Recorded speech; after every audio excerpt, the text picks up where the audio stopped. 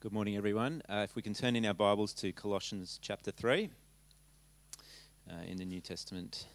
We're going to read from the NIV version today. I'll just pray quickly before we read this.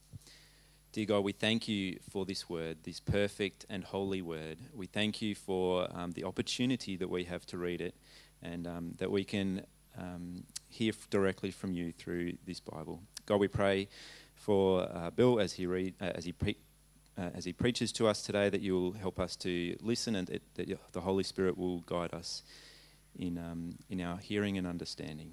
In Jesus' name, amen. So Colossians chapter 3. Since then you have been raised with Christ. Set your hearts on things above, where Christ is, seated at the right hand of God. Set your minds on things above, not on earthly things. For you died, and your life is now hidden with Christ in God. When Christ, who is your life, appears, then you will also appear with him in glory. Put to death, therefore, whatever belongs to your earthly nature: sexual immorality, impurity, lust, evil desires, and greed, which is idolatry. Because of these, the wrath of God is coming. You used to walk in these ways, in the life you once lived. But now you must rid yourselves of all such things as these: anger, rage, malice, slander, and filthy language from your lips. Do not lie to each other, since you have taken off your old self with its practices and have put on the new self, which is being renewed in knowledge in the image of its Creator. Here there is no Greek or Jew, circumcised or uncircumcised, barbarian, Scythian, slave or free, but Christ is all and is in all. Therefore, as God's chosen people, holy and dearly loved, clothe yourselves with compassion, kindness, humility, gentleness, and patience. Bear with each other and forgive whatever grievances you may have against one another. Forgive as the Lord forgave you. And over all these virtues put on love, which binds them all together in perfect unity. Let the peace of Christ rule in your hearts, since as members of one body you were called to peace, and be thankful. Let the word of Christ dwell in you richly as you teach and admonish one another with all wisdom, and as you sing psalms, hymns, and spiritual songs with gratitude in your hearts to God. And whatever you do, whether in word or deed, do it all in the name of the Lord Jesus, giving thanks to God the Father through him. Wives, submit to your husbands as is fitting in the Lord. Husbands, love your wives and do not be harsh with them. Children, obey your parents in everything, for this pleases the Lord. Fathers, do not embitter your children, or they will become discouraged. Slaves, obey your earthly masters in everything, and do it, not only when their eye is on you, and to win their favour, but with sincerity of heart and reverence for the Lord.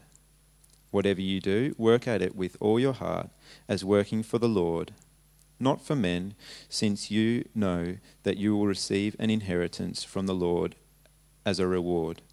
It is the Lord Christ who you are serving. Here ends the reading.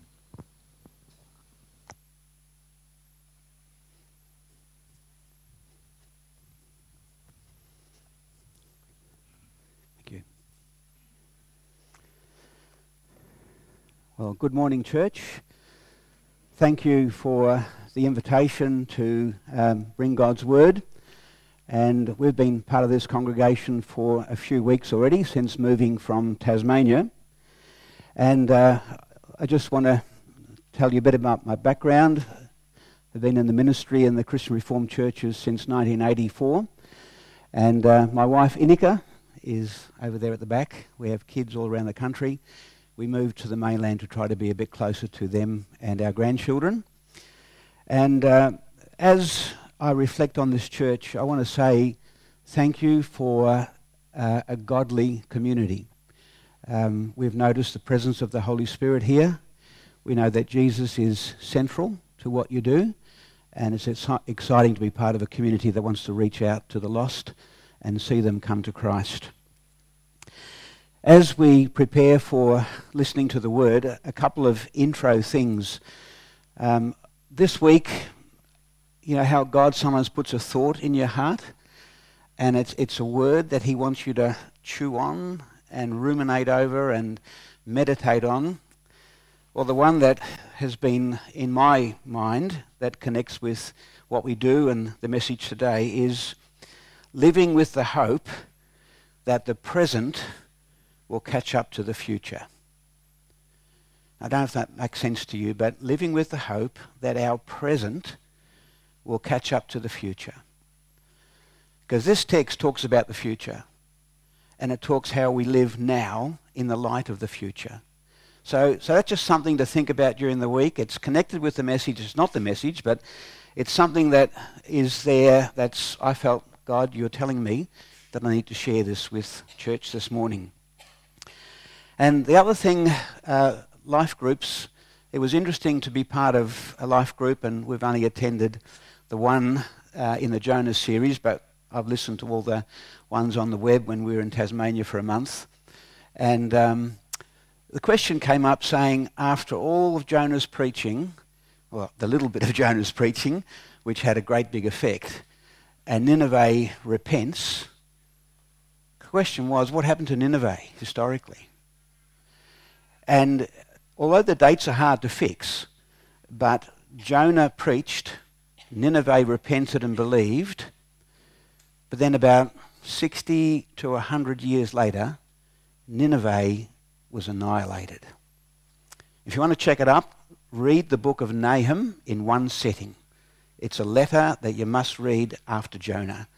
Because what it tells you is that unless repentance and faith is personal to each generation, the gospel falls away. And that's really, really important. You can't live on your father's faith or your grandfather's faith. It has to be a personal faith. So they're just some insights that I wanted to share with you. What Luke just read for us in that rather long reading was actually the most important thing we'll do this morning. To read God's word, to hear him speak to you directly. There's nothing more important than that. What I'm hoping to do is explain in a bit more detail what a few verses of that passage mean. So let me pray with you that we might understand that. Father God in heaven, we know you speak. You are a speaking God as well as a listening God. You have spoken to us this morning in these words from Colossians. And Holy Spirit, you are the one who authored these words through the Apostle Paul. And we are privileged to have the author in our midst to actually tell us what you mean. I pray for listening ears, for engaged hearts, for transformed lives as a result of meeting with you, listening to you, and putting into action what your Spirit actually wants to do in us today. In your name we pray. Amen.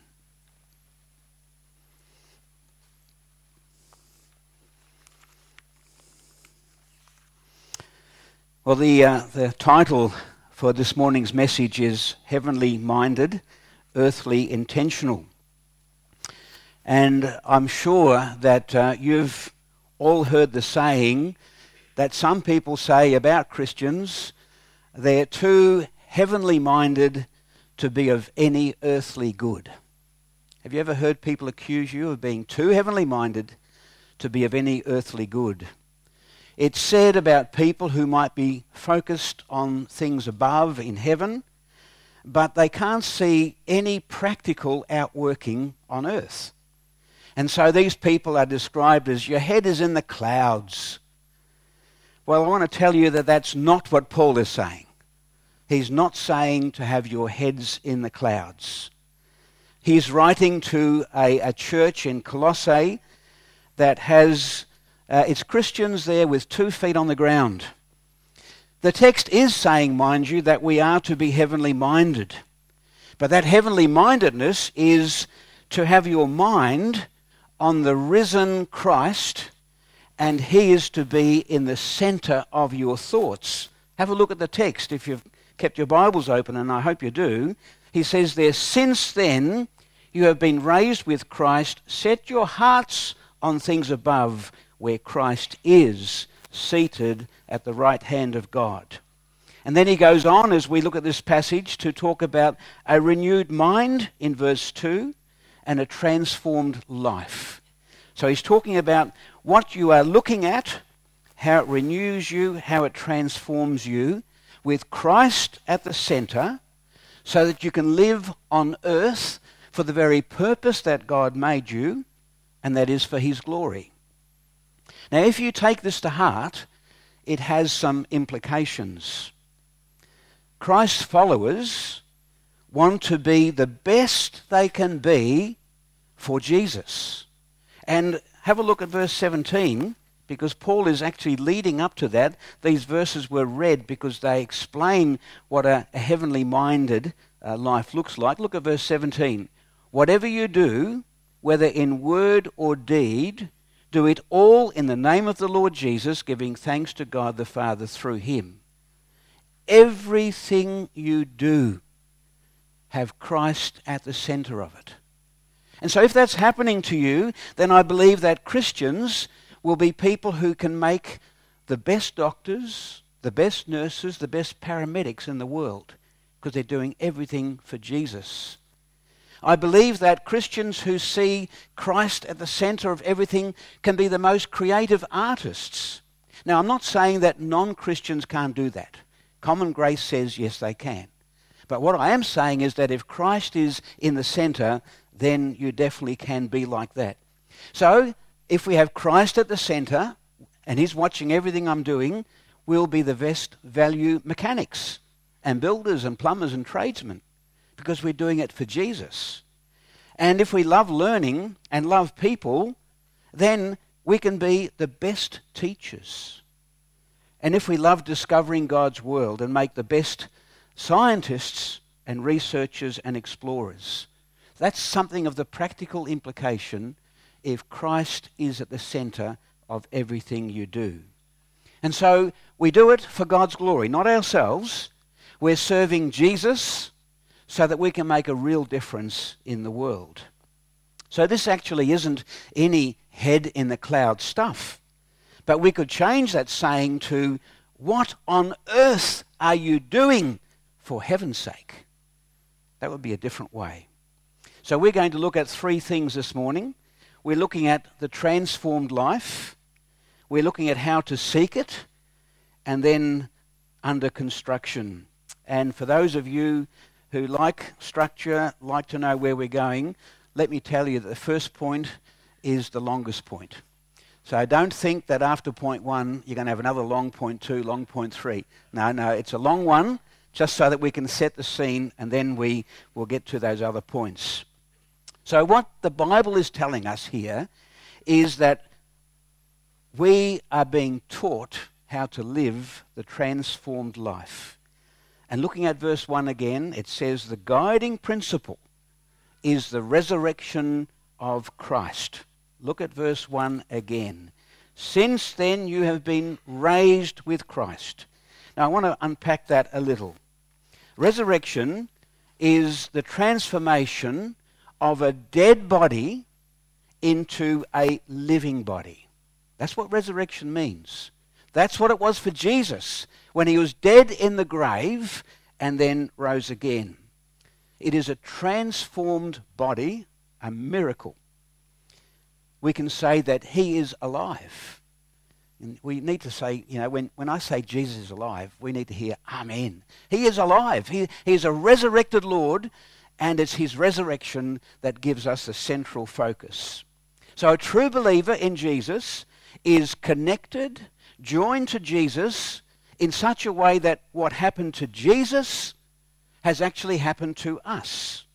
So if Christ died, we are joined to him, then we died. If Christ rose again from the dead, so did we. We rose from the dead also. Through trusting in Jesus as your Saviour from sin and from rebellion, you become joined to him, and his death is your death, and his life is your life. And it's a miracle that you can receive only by faith. There's no other way, no other Saviour.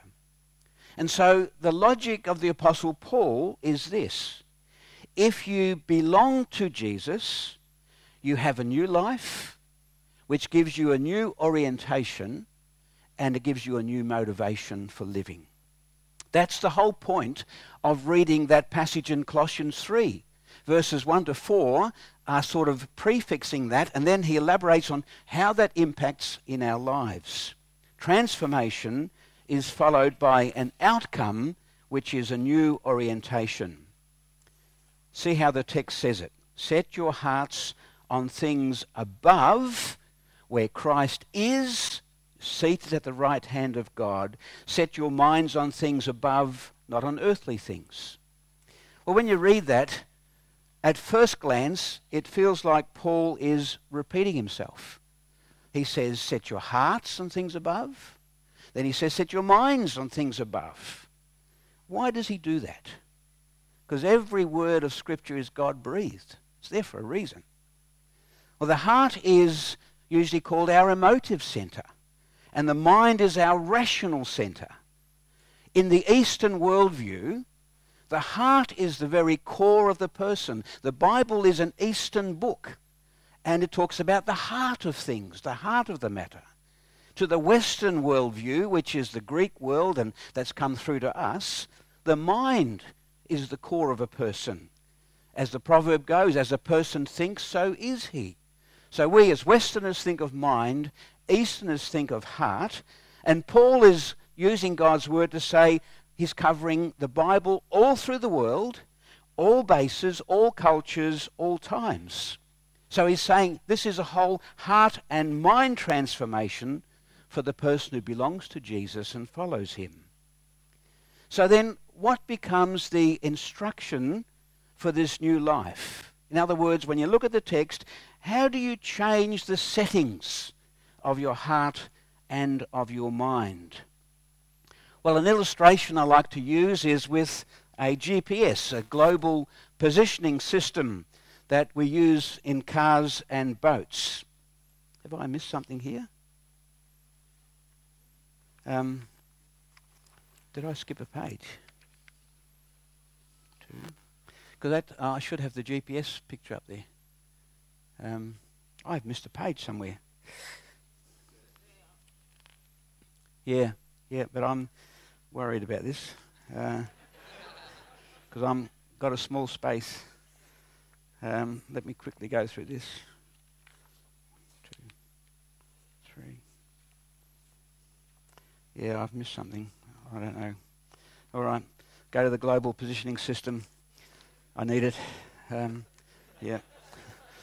Anyway, we put in the destination and the address where you want to go, and the GPS works out the route for you. And now, one example that I have from WA, because I love the GPSs, and Inika took quite a while to convert to a GPS because she wanted to be directing the maps and everything, but I listen to another lady now on the GPS. But that's okay. What happened in WA, I was up with friends near Exmouth, and they said, we're going fishing. I said, where are you going fishing? Oh, secret spot. So I said, how do you know the spot? Because they were just heading out to the Pacific Ocean, Indian Ocean. And they said, oh, we've got it on our GPS. I said, what? He said, we go to this reef, it's logged in our GPS, you go there, you drop a line, you catch a fish. I thought, oh, okay, I'll look forward to this. Anyway, we drop a line in, big bite. And in the end, I caught this great big, I kid you not, a cobia, a big cobia. And I thought, wow, GPS, get you right on the spot. So our job is to follow the instructions and set and follow. And when I say set and follow, I nearly always think of the word set and forget, because we have that sort of in our system, set and forget. This is not saying set and forget. This is saying set and follow. That's how you get there. God's word is telling us how to navigate through life. God's word is actually your GPS. So set your hearts on it, set your minds on it, and follow it carefully. So that's what verse 1 and 2 is telling us, to set our hearts on things above. But notice in verses 1 and 2, it says, on things above where Christ is, seated at the right hand of God, on things above and not on earthly things. So Paul is very deliberate here. He is saying, I'm going to tell you how to set it positively, where Christ is seated, and negatively, not on earthly things. And so the right hand of God is actually the place of authority, the headquarters of the universe. So our setting, our focus, our GPS, our minds and hearts are to be on Christ, where he is, because that's where he's ruling. And that means we'll be looking for his kingdom and his church.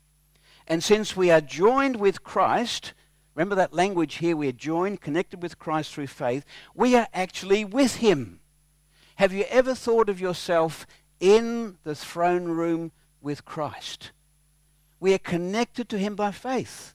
So while we live on this earth, there is a principle of us being in him and in the heavens. So our setting needs to be locked into where Jesus is and what his priorities are. So what are they? This is where I have to rearrange myself. What are they? Well, in 4 words, you could say it is God's glory and God's kingdom. If you want to know what to set your hearts on, God's glory, God's kingdom. And it looks like this. It looks like being transformed so that your life is more and more looking like Jesus. It means reaching out to people who are far from God so that you can bring them closer to God. It means letting the gospel in you transform public life. If you work in the hospitals, you are there to help transform the life of the hospital. For schools, if you're in business, in government, in the justice system, in research, because every square centimetre belongs to King Jesus and his name should be written on it, to paraphrase Abraham Kuyper. But have a look at, I'll read it to you, the message is a Bible paraphrase, not a translation. It's a Bible paraphrase. I personally love it because of the insights that come out of a paraphrase. But listen to verses 1 and 2 from the message. So if you're serious about living this new resurrection life with Christ, act like it. Pursue the things over which Christ presides. Don't shuffle along with eyes to the ground, absorbed with the things right in front of you. Look up and be alert to what is going on around Christ. That's where the action is. See things from his perspective. That's the long first point. We're going to look at how do you seek this transformed life. Well, if you look at the words, set your hearts, it's literally a command to seek. To seek in such a way that you will leave no stone unturned to get what you want.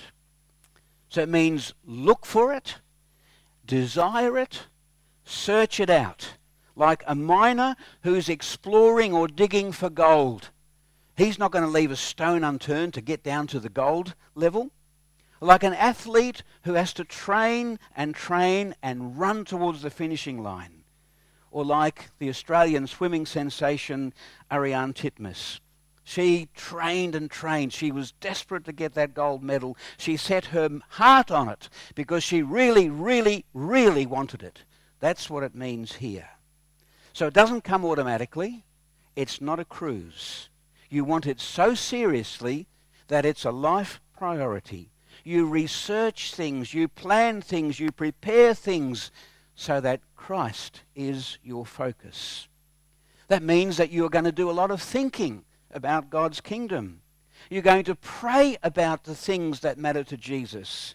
You're going to plan your life around those things because Jesus is at the core of your being and your life centers around him. What are some of the things that we can do to seek and think about? Well, there are some things that have been done for you that you need to keep going back to. And that is the risen Christ has already conquered sin and Satan and death. They are our enemies, but they are already conquered. Sin, Satan and death. And so when you think about the world we live in, the greatest obstacles, the greatest enemies have been defeated. The Holy Spirit has been poured out in a flood at Pentecost and ever since then. So raise your eyes to the things of God and what matters to Him, and then do it. Because He has all power and all authority, which means we can go all out for Jesus. We have to lock those coordinates into our mind. Keep being Christ-centered and kingdom-focused. And if you've memorized Matthew 6:33, or you know the chorus, seek ye first the kingdom of God. Put your mind to it. Align your mind to Christ and reset to Him. I think that's the thing I have to keep learning. Reset to Him. Because I have to go on my merry own way, but I have to go reset. The Holy Spirit will then see that your will is in keeping with Christ's will, and you'll be aiming for His glory and greatness. Now, this is all written in the plural. It's very interesting. Often in the New Testament, when you see your life, you think personally, because we're such independent thinking people. But most of the time it's in the plural, your life. And so that means this is not just something you take in personally, but as a church we take it in, and then we can actually encourage and challenge one another. We together are seeking the things above. And I love that word team, the acronym for together, each achieves more. See, that's what the gospel is saying here, that we do this together. Now, we all know the power of the mind. If you feel hopeless at a sport, have a guess how you'll perform. Hopeless. If you are hopeless at chess, or if you think you're hopeless at chess, well, don't give it a try. You probably will fail. So, this is the importance of sports psychology. They tell us that the mind plays a huge part in how we perform. I love to play social tennis.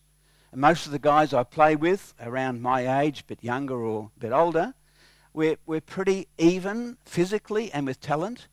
But have a guess what? The game can swing on this. They say that when you're equal in talent, it's 10% physical ability and 90% mental ability. So the mind plays a really important part in what you do. So let's apply this. Mental orientation, the power of your mind. Can I ask you, if you look at a day in the life of your week, what is your mind mostly focused on? I don't need to have your answers aloud, but I certainly want you to think them. What does your mind gravitate to during the week? Here's another one. The first thought of your wake-up moment. The moment you wake up, can you recall your first thoughts? What is going on in the subconscious while you sleep so that click, when you wake up, you get your first thought? Interested to hear what you think. What do you find yourself planning automatically? If you've got a piece of paper and a pen and you're allowed to doodle, what do you start writing down? That tells us what's going on in our mind deeper. Now, Paul talks about the things of this world and the things above. The things that we are not to concentrate on, the things of the world, verse 2, can be gold. And when I say gold, I do mean physical gold, because a lot of people are saying in unstable times, invest in gold. People are saying that. But really, what gold is, security. Things of the world, money. Influence, if you want to have power over people, influence. Your job, can be a Christ thing, but it can easily become a worldly thing when it occupies all the empty spaces in your life. Share portfolios and trawling the internet for the best deal. Retirement. One of my passions is that people who are retired can make retirement their worldly thing. And as John Piper said, don't waste your life. Imagine coming up to the gates of heaven and God says, what did you do? And you say, look, I picked up a lot of seashells and I played good rounds of golf. What would God say to that? Really? Toys. Big boys' toys, little boys' toys. Houses. Possessions. The latest electronic gadgets. I mean, our kids buy new phones and we usually inherit their old ones. You know, that's how it goes with parents and kids these days. But some people say they want to be right on top of those electronic gadgets. But I can summarize it to say it like this. Anything that trumps what Christ values. Anything that trumps what Christ values is seeking the things of the world. Anything that gives you more security than Jesus does. Ask yourself, what is the hardest thing for me to do without? What is the hardest thing for you to do without? And then say to yourself, is that becoming my idol? Or is that where I'm focusing things? And then verse 1 says, look to things that are above. What might they be? Well, the things that inherently please God. The things that give joy to the Holy Spirit. Imagine the Holy Spirit looking down from heaven and seeing what you do. And when he sees you doing the very best you can under a car with spanners and stuff like that, he says, good job. I like what you're doing. What about when you're talking to someone who's in brokenness and they just need someone to come alongside and share the load? And the Holy Spirit says, good on you, mate. I love what you're doing. So what gives joy to the Holy Spirit? Things that last for eternity, that's never going to be lost. How we grow Christ influence in our families, in our own life, in our work, in our community. How we can bless people. You know, those random acts of kindness that come out of nowhere and you just bless someone. That is something that is seeking the things above. And I think one of the greatest things is how many people will join us with Christ in heaven for eternity. Must be one of the greatest things to focus on. So we've seen that our thinking determines our actions. So keep your thoughts focused on Christ above, where he's seated at the right hand of God. Set and follow and do what pleases him. That's how to live the transformed life. Well, the last point is under construction, and I could call that you are a work in progress. Look at verse 3. For you died, and your life is now hidden with Christ in God. The word hidden is a really, really interesting word. And it's not used very often, but it's really got its opposite in the text with the word appear. So you've actually got to put hidden is there and appear is there. They're put together for that contrast. So your life is hidden with Christ in God. In essence, it means that your lives are under construction. You are, and I am, a work in progress. The old you has been demolished and killed off. It has been paid for by the life of obedience that Christ lived and his death on the cross for our sins.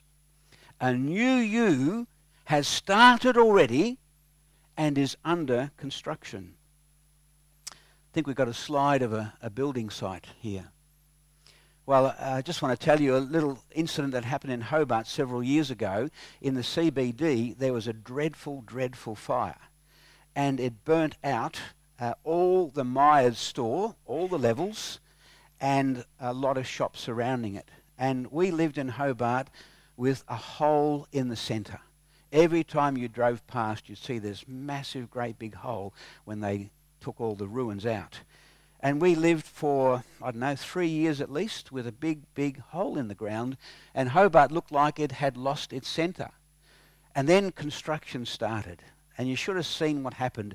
They had to dig right down, and Hobart's got a rivulet that runs under it, so they had to hit the rivulet and then build good foundations, and then start building from way down there up to street level, and then they could go up along. So when you look at that, you see this work in progress. It looks pretty messy, but there is something going on underground and behind the scene. So you could say the blueprints have been drawn, the architects have done his work, the council has approved, and the model of the building is there. All that's done, a work has started, progress is being made. But what do you see for it? In the beginning, you don't see a lot. It's basically underground. And that's what the word hidden means. It is hidden. A lot of work has already been done, but it's not very visible. It's like the foundations of a skyscraper or even the footings of the house where the building has started and a work is progressing. It's underground, it's a new work, it's foundational, it's essential. And that hidden word is expressed in a very unusual tense in the scriptures. It means that hidden work is actually as good as done because of a past action. So even though we cannot see the completed finished house, Paul says there is safety and security in it because look at it. Your life is now hidden with Christ in God. Now he could have said with Christ, full stop. He could have said in God, full stop. But he says with Christ in God. Paul couldn't put more emphasis on this than is possible. The Holy Spirit is at work. And a lot of his work in us is internal. It's underground, yet fully linked to Christ. And God's project in us is safe and secure, purchased by the blood of Christ, identified with him. So this has some implications. We need to see ourselves as Christ sees us. We need to review our own progress. It's a good thing to look backwards and say, okay, 5 years ago, yeah, I was doing that. That's the sort of person I was. This year, by the grace of God, I've made some progress, and I hope to keep doing that. So the Holy Spirit is doing that work, and we can see, yeah, I'm a project under construction. Maybe we should write that one day on a T-shirt. I'm under construction. And continually be changing so that we daily are more conformed to look like Christ. But it has this other implication too, is how do we see other Christians? We need to see them also as God sees them. So we need to sort of start saying, try to look below the surface a bit. And that means don't be too critical. Celebrate progress when you see it in each other. And certainly pray for each other. Encourage each other. Be patient with each other. Because if you are a project under construction, what about them? Aren't they also like that? Now verse 4 says, when Christ, who is your life, appears, that means no longer hidden, it means revealed, all shown. When Christ, who is your life, appears, then you also will appear with him in glory. See the contrast between hidden and appearing? Verse 3 looks back to the cross with certainty. Verse 4 looks forward to Christ's return with certainty. And that's meant to be an encouragement to keep us going, to keep being transformed. Because when Jesus appears, the text says on the last day, two things will become clear. Two things, the text says. You'll be like Jesus and you'll have his glorious resurrection body. Imagine that. You'll be like Jesus. You'll be perfected. You'll be complete. You'll be fully transformed into his likeness. You can have a new slogan on your t-shirt, Project Completed. And you'll have Christ's glorious resurrection body. No more sin, no more pain, no more depression, anxiety, or tears, or tension, or death. I was trying to imagine a resurrection body, and I can't see it fully because we've got to wait till the last day for that. But in 2014, and I have great sympathy for all you people who've got knee problems, I had 40 years of knee problems, and in 2014, by the grace of God, I got a brand new replacement knee. And my old knee was totally shot. And the new knee has given me a new life in the sense that I can kick a footy again, I can play tennis, I can do bike riding, all those sort of things. And this knee's better than the old knee. So that's a little taste of something improving in our aching bodies. But now imagine a resurrection body. Everything perfect. In a way, that's what we should be praying for, shouldn't we, when we pray for sick people? Jesus, come back again. Give us all these new resurrection bodies. What a glorious day that will be. But anyway, what I'm saying is, Paul says, this is to make you look forward and hope for with this glorious ambition. And if that's what you're going to be like, welcome daily the Holy Spirit's transformation in you. We were talking in Life Group on Tuesday night about praying for more of the Holy Spirit. You know, I don't know about you, but often we pray for all this stuff, but we don't often pray for more of the Holy Spirit. I know he fills us, but Lloyd Jones describes us as leaking buckets. And so we drip and we need to be refilled and refilled. And that's what it says in Ephesians, 5 somewhere, where we are to be continually filled with the Holy Spirit. So why don't we do what Luke 11 says? If we want to give all these good gifts to our children, what about God's good gift to us? And then it says, pray for the Holy Spirit. Follow your heavenly coordinates. Look at that GPS. Look at your Bible, God's Word, and do a daily reset. Make every minute, every day, every month, every year count for Jesus. Remind each other of what's in store. I don't know if we do enough of that either. You know, we say, and this week, that saying about let the present catch up to your future, it came when I was looking at the internet and looking at all the bad stuff that's going on. Christchurch, you know, hurricanes, tornadoes, priest stabbed at the altar, Nigerian Christians murdered en masse, you know, only a week or two ago. Christchurch gets all the media, but Nigeria doesn't get anything. You know, and I sort of thought, oh, this is horrible. And so I need to be reset. I need to get my coordinates back to where Christ is seated at God's right hand. And we need to remind each other, this is not all there is. The best is yet to come. Long for that under construction sign to be tossed out with project completed.